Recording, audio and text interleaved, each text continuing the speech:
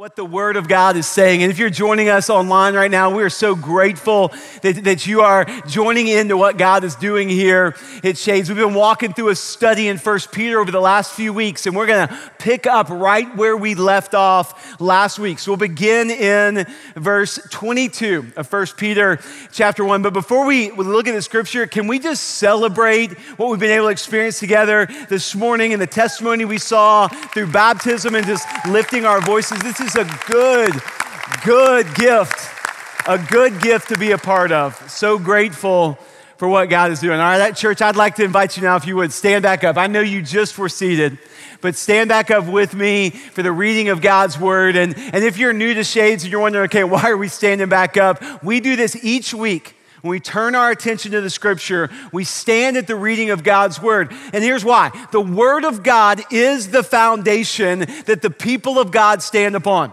The word of God is the solid rock, unchanging, infallible, inerrant foundation underneath the feet of the church of Jesus Christ. And so we stand on the word of God out of reverence to the Holy Scripture, but also believing that the word deserves our attention, because it's through the word of God that God shows us what is right and good and true. So all around the room as we stand, we turn our attention to this holy scripture, and this is what we see, 1 Peter chapter 1, beginning in verse 22, the Spirit of God divinely speaking through the Apostle Peter, it says this: having purified your souls by your obedience to the word of truth for a sincere brotherly love, love one another earnestly from a pure heart, since you have been born again, not of perishable seed, but imperishable, through the living and abiding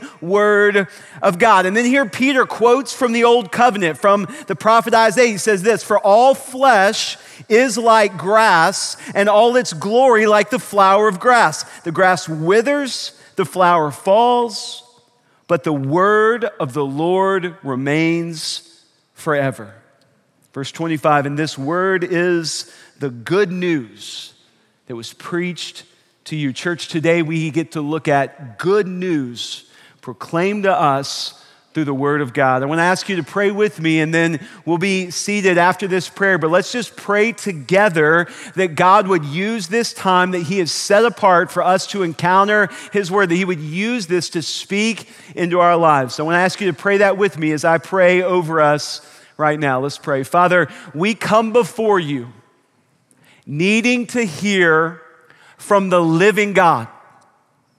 We come before you believing, God, that you desire to speak into our lives, desiring to show us something we need to see on this day.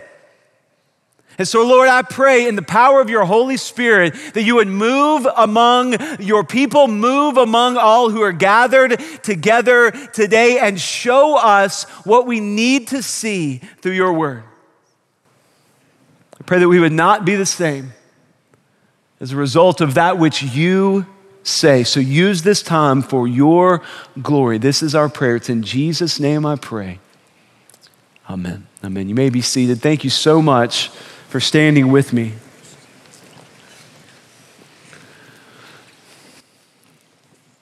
And before we step back into 1 Peter here this morning, I just want to acknowledge that this week, two very significant Christian leaders in our context both went home to be with the Lord.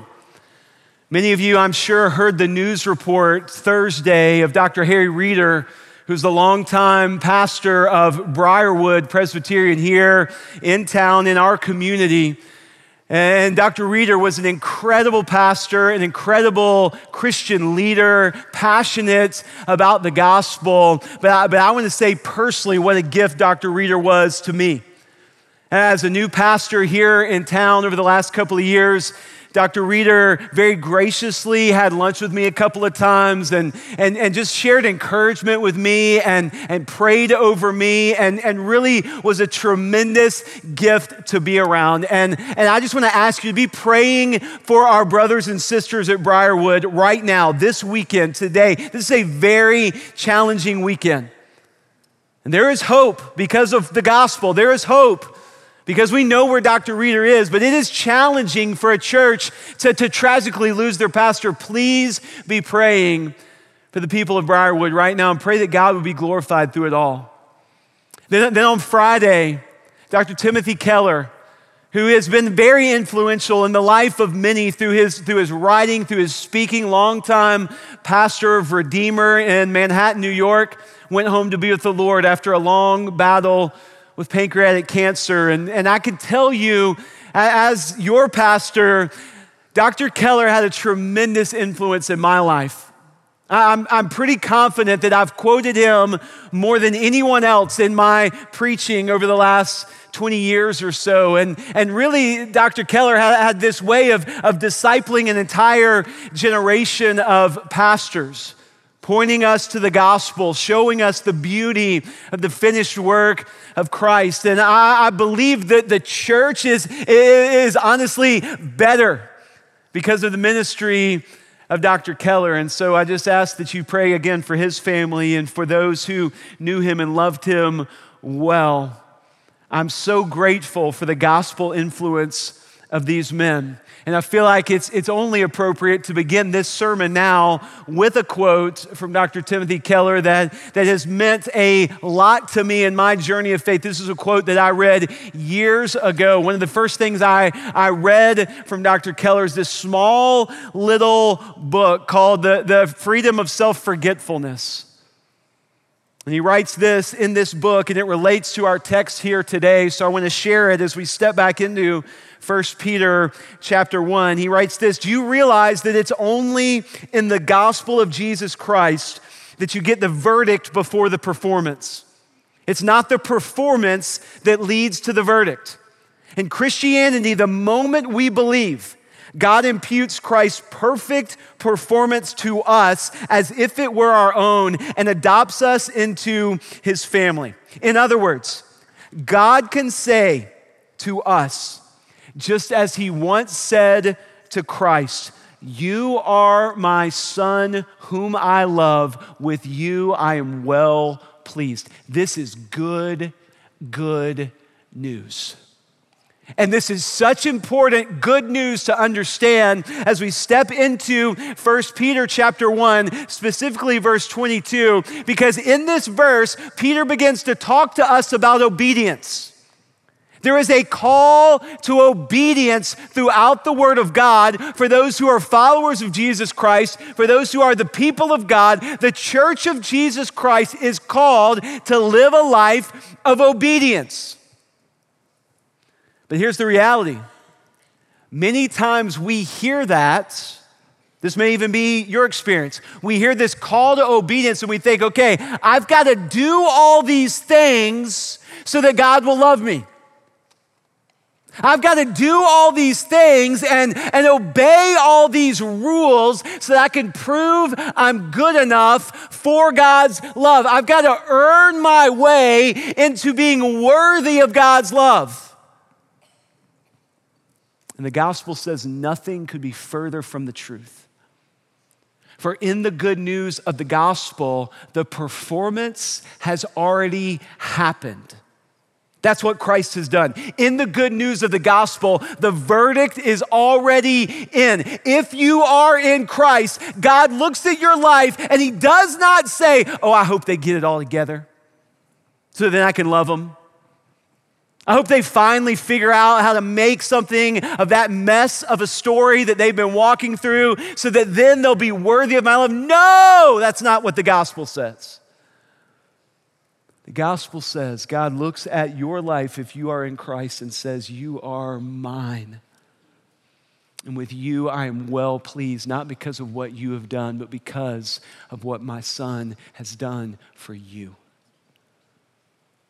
So when we begin to talk about obedience, the human nature in us begins to think about, okay, I've got to make my to-do list. I've got to check all these boxes. I've got to make sure I get everything in line and everything in order so that I will be worthy of God's love. And the gospel of Jesus Christ says, no, that can never happen for you. You'll never be able to clean your life up enough. You'll never be able to perform enough. You'll never be obedient enough to be worthy of God's love. So that means the call to obedience is actually a call to worship.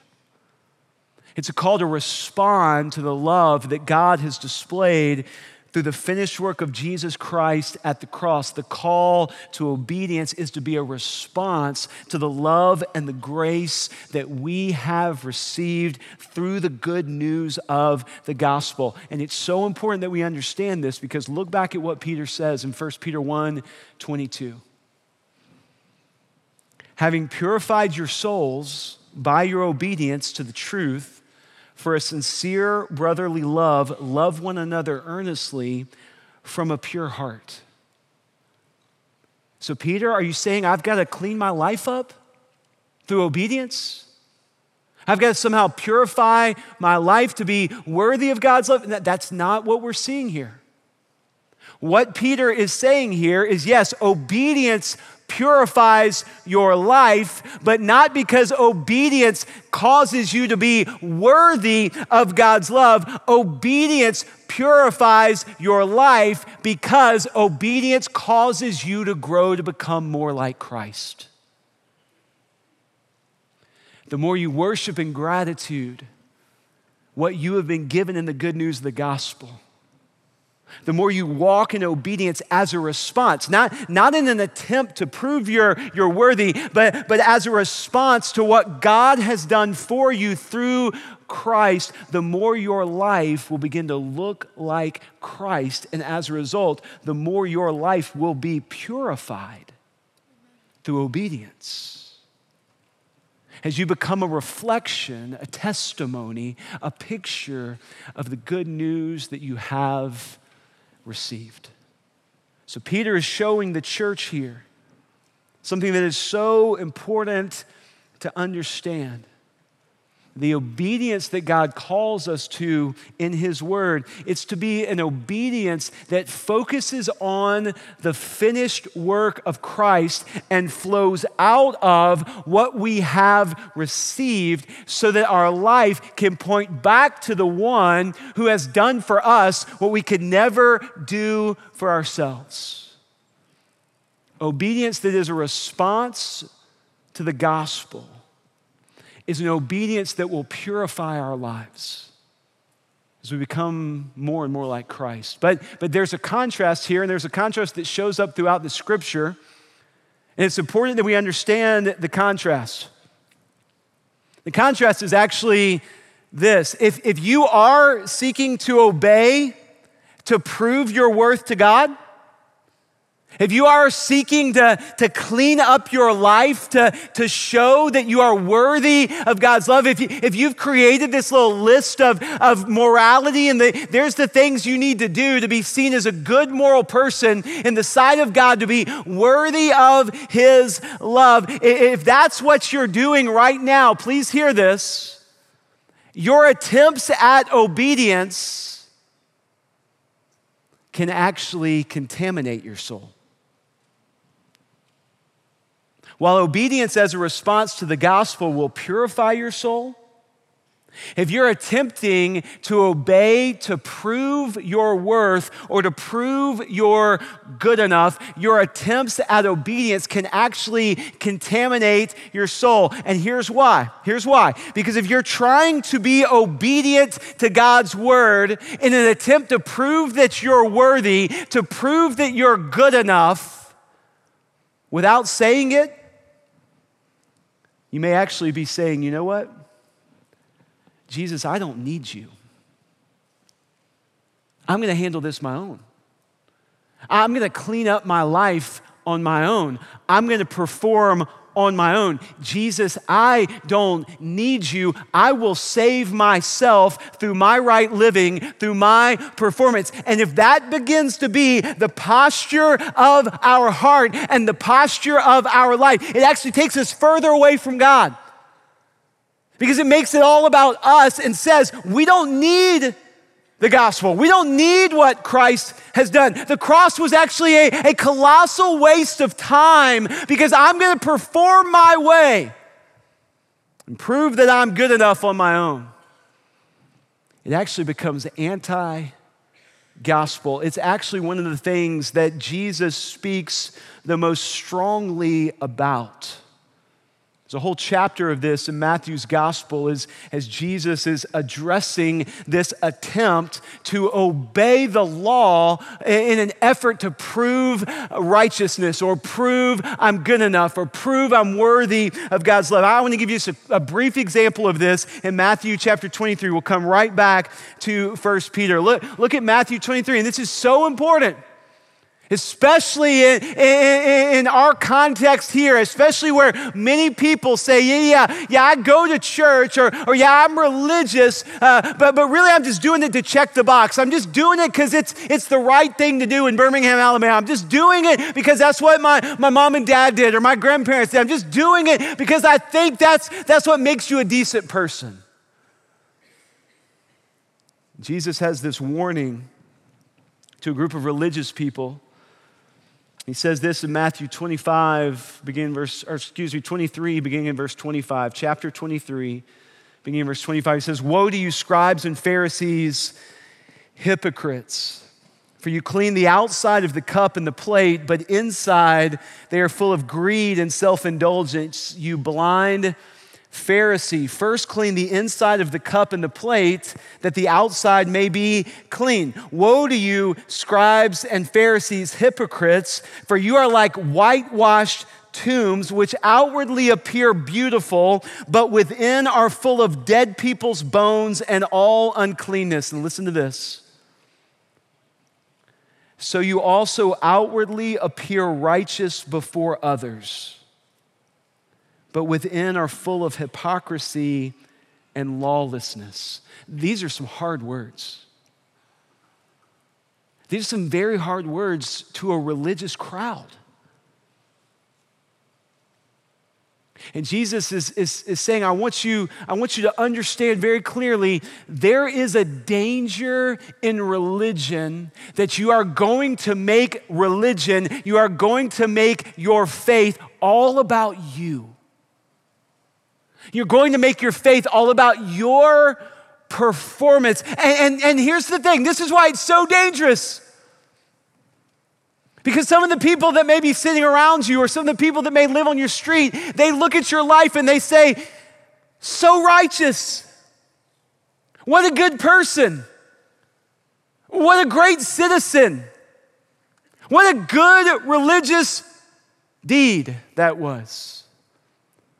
And on the outside, it could appear righteous, but on the inside, hypocrisy and lawlessness.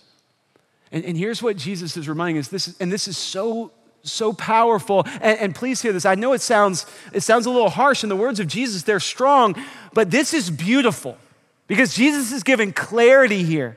This is so good what Jesus is doing. He's saying, look, I don't want you to be confused. Because sometimes we have a tendency to forget. Jesus is saying, you're not God. I know that's shocking. I know all of you are going, man, I'm glad I came to church today to hear that. But that's what Jesus is saying. You're not God. And compared to a holy and righteous God, your performance, it's actually pathetic. It actually doesn't even come close to, it's actually not even in the same universe as trying to measure up with the holiness of God. It can't even exist in the same context of trying to measure up to the holiness of God. Your best performance on your best day is still completely full of, according to Jesus, hypocrisy and lawlessness and greed and self-indulgence. Like that's the inside on our best day. If it's up to us, and if this is about us proving our worth to God. And so Jesus says, look, you need a Savior. You're focused on performing on the outside. I'm telling you, you need to look at the inside. You need to be willing to be honest about what's going on in the heart. You need to recognize your need for a Savior. And when you do and you receive the good news of the gospel and you receive the perfect performance of Christ on your behalf, when you do, then this call to obedience, it actually becomes joy. It's not a burden. The reason the call to obedience sometimes feels like a burden is because we know intuitively we can't do it all. We can't measure up. Even though we're trying to check all the boxes, we know there are things we're not doing right. There are things where we're falling short. And Jesus is saying, I want you to be free. I want you to be free to run with endurance, to be obedient as an act of worship, to invite obedience to purify your life because it's a response in worship and gratitude to what you have received in the good news of the gospel. Yes, obedience purifies, but it is an obedience that flows out of the finished work of Jesus Christ. Secondly, as we go back to 1 Peter chapter 1, we are reminded as well that obedience is not just about us. Obedience actually impacts those around us.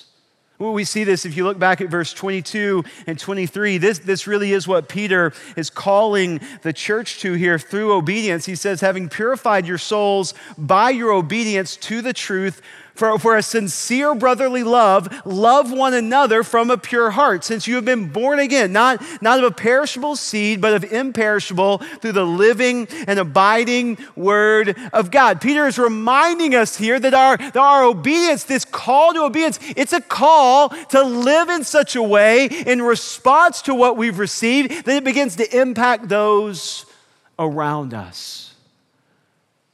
And here Peter is addressing one of the great themes of the Christian faith, the topic of love. And Peter is reminding us, because I don't know about you, but I need to be reminded of this. Christians are to be known for love. That is what we are to be known for. That's to be the defining characteristic of the Christian life, that we are to be known for our love. Why is that? Because we've been called to obedience that flows out of the finished work of Christ. What does the finished work of Christ show us? The finished work of Christ shows us the love of God. It shows us the lengths that God was willing to go to reveal his love to us. This really points to the most famous verse in all of the scripture, John 3:16. Anybody ever memorized John 3:16? Have you heard that one before? I know some of you are like, oh gosh, I'm supposed to. I think I can get it right. John 3:16, what does it say? For God so loved the world. That's the theme here. For God so loved the world that he gave his only son, that whoever should believe in him would not perish, but have everlasting or eternal life. Jesus went to the cross out of perfect love for the Father, in obedience to the Father, and to demonstrate the perfect love of the Father to you and to me. For God so loved the world that he gave. The gift of the cross is a gift of love.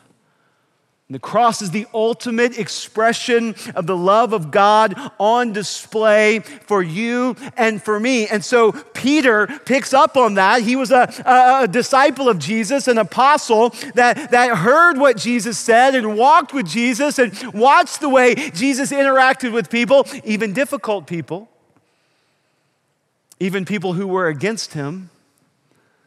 Even people who are very hard to love, even people who are on the other side of the aisle of an issue from him.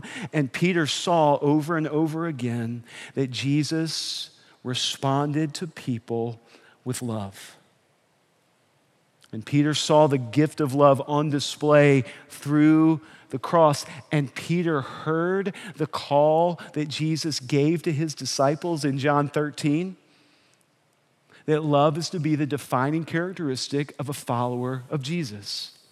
Look at that with me. John 13, verses 34 and 35. Jesus says, a new commandment I give to you, that you love one another.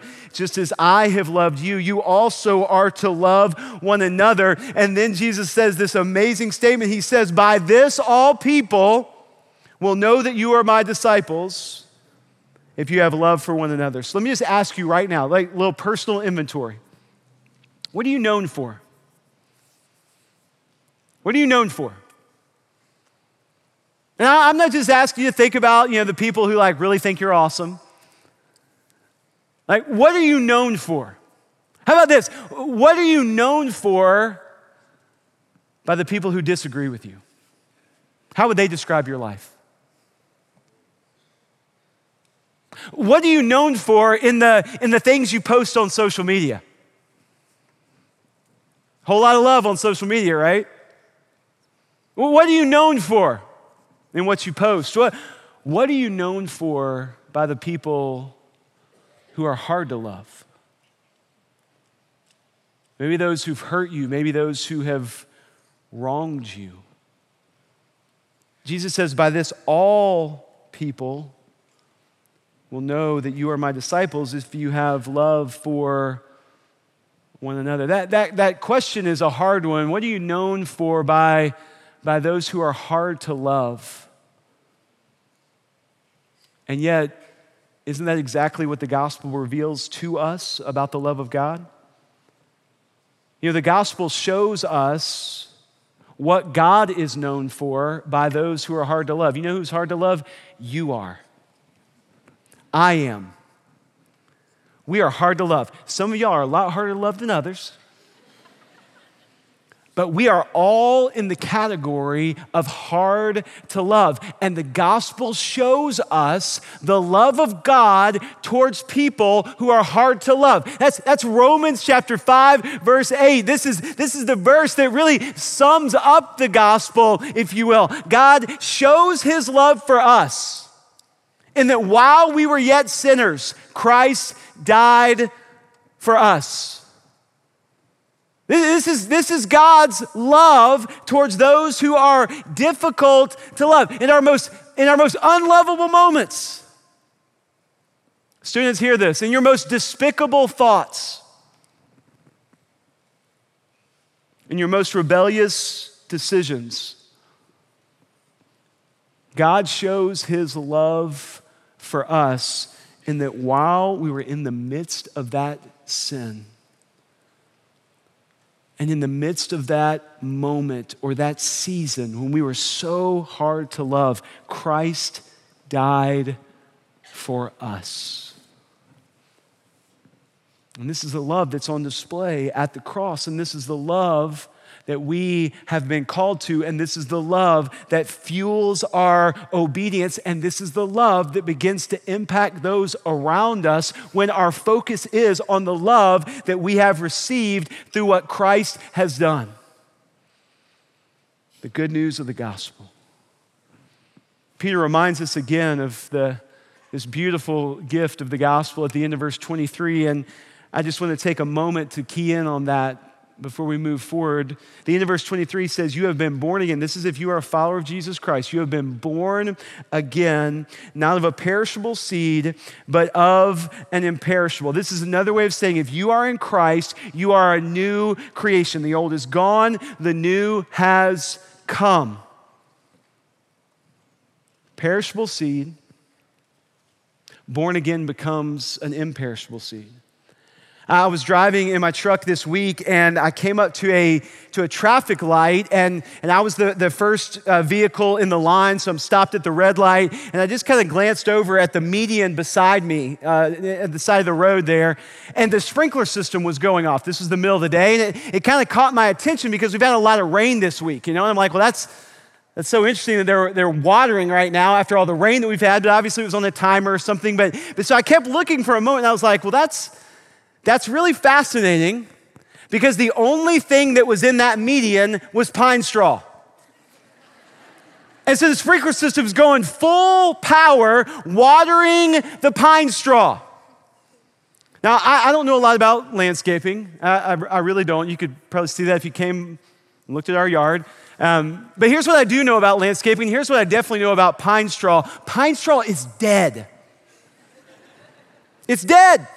And it's actually decomposing. That's why we have to lay out more pine straw. That vibrant, deep brown color that we want our pine straw to be, I want you to know that's actually the color of death, okay? And it really, if you stop and think about it, it doesn't make any sense that we do this.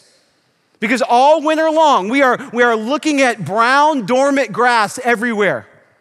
And we are seeing brown trees with no green leaves on them. And we long for spring, for new life, for green to begin popping out. And when the green starts to pop out, we lay dead pine straw in our yard. What is wrong with us? We all need help, right? So I was looking at this, I'm like, watering the pine straw. I mean, that's such an exercise in futility. Like, no growth is gonna come from something that is dead, that is perishable. And I begin to think about how often somebody may be talking about a friend or a neighbor or a family member and say something like this. You know, he seems like a pretty good guy, and he shows up at church from time to time. But you know, he really is self-consumed and self-absorbed and only seems to care about himself. Or maybe you've heard it said this way, you know, he seems like a really nice guy. He shows up at church from time to time, but the only time he ever talks about God is when he's really ticked off and he gets creative with God's name. Or maybe she seems like a really nice lady and she attends Bible study every once in a while, but man, the way she talks about other people, the way she seems to love gossip, what is being said in those statements? What's being said is they seem like a nice person. They may even say they're a Christian. They may even attend church, but there's no evidence of new life. And all of their effort at being a good person, it's like watering the pine straw. And they may come to church from time to time. They may attend a Bible study from time to time. They may be a decent, good citizen. They may try to be a moral, kind neighbor, but the reality is they're just watering the pine straw. And there's no fruit. And there's no new life. And the Word of God is saying to us, the only way that there can be new life, the only way that there can be real life, the only way that there can be eternal life is if that life, according to Scripture, is born again. Receiving this gift of what Christ has done, where the perishable gets replaced by what is imperishable, where the pine straw gets pulled off and new life grows right there.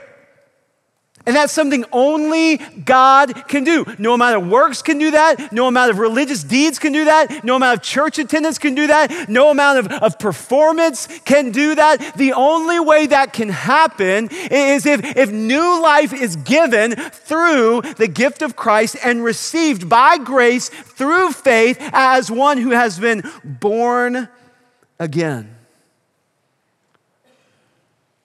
Are you just watering the pine straw? Is there evidence of Christ alive in you? Is there evidence of fruit because of new life in Christ? Has the old gone and the new come in such a way that those around you see through your actions, through your words, through your love, that there is evidence of life in Christ? Or are you just watering the pine straw? Peter then says, as we close this passage here and close this message, a quote from the prophet Isaiah. This is from Isaiah chapter 40. And Peter is saying, look, life is too short to just be watering the pine straw. That's my interpretation. Peter's saying life is too short, so receive what will truly last. Because that's what you're being offered. He quotes from the prophet Isaiah where it says, all flesh is like grass and all its glory like the flower of grass, and the grass withers and the flower fails, but the word of the Lord remains forever. And then Peter adds to it, and this word is the good news that was preached to you. Now, it's important to understand when Peter's quoting from Isaiah right before Isaiah 40, these verses that Peter quotes, right before that, Isaiah was talking about the judgment that the people of God deserve because they've been living in rebellion, they have been worshiping idols, they have been going away from God in all their actions. And as Peter quotes from Isaiah, he knows that Isaiah, after saying the people of God deserve the judgment of God, and this life that we live is fragile and it is brief, Isaiah then says to the people of God, so build your life on what will actually last. And Peter says to the people of God, so build your life on what will actually last. The word of the Lord remains forever. And the word of the Lord is what reveals the good news of the gospel to you. The word of the Lord is what shows us who we really are and what we really need. And the word of the Lord is what shows us what God has done for us in the midst of our need, in coming in the flesh to live a life without sin, to go to the cross as the perfect and spotless lamb, as we talked about last week from 1 Peter, and to give his life so that we could be forgiven and covered in grace, called a new creation through the blood that was shed for you and for me. Have you received that gift? Are you watering the pine straw, or are you worshiping in obedience and in response to the new life that you have received that is the greatest act of love that the world has ever seen? May we see this call to obedience as an invitation to evaluate what we're really known for and why we do what we do, so that we can then take stock and say, okay, the call to obedience is not about me proving my worth, it's about me responding to the one who is worthy.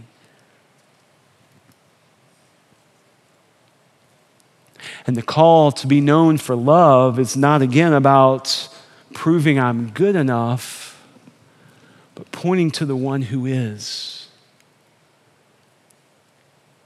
For it is the love of God through Christ Jesus that those around us really need to see. And this is the call to obedience. Stop watering the pine straw and live in response to the gift of the gospel that offers you and me new life. Let me pray for us as I close. Father, I'm so grateful for your word. I'm so thankful for the Holy Spirit that brings the word to life in us, brings the word to life as we gather. And Lord, I'm so grateful that you show us, even when it's hard, you show us what we need to see. And so, Lord, I pray that we would be honest with ourselves and with you and evaluate why do we do the things that we do? Why are we seeking to obey? Father, I pray that we would stop and we would evaluate, what is it that we are known for? Are we really known for love? Father, how grateful I am that where we are weak, you are strong. Where we are insufficient, you are all sufficient. Father, how grateful I am that where we have failed, your grace abounds. And we praise you for the good news of the gospel that brings about new life. And I pray for everyone among us who today might realize that they have never received this good news of the gospel in a personal way, in a way that actually creates new life in them, that they become a new creation. Maybe they've heard the gospel. Maybe they've given a head nod to Jesus. Maybe they've been going through the religious motions, but today they realize they've really just been watering the pine straw, and they're saying, okay, I want real life. I want new life. I want eternal life. So Father, I pray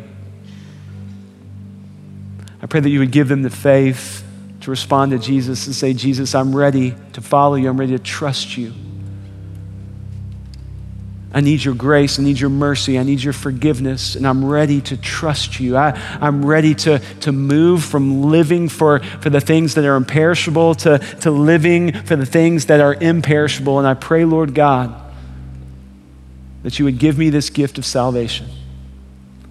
Oh, we praise you, Lord. We praise you for the gift of salvation. And we pray that we would live in response as your people to that which we have received. It's in Jesus' name I pray. Amen.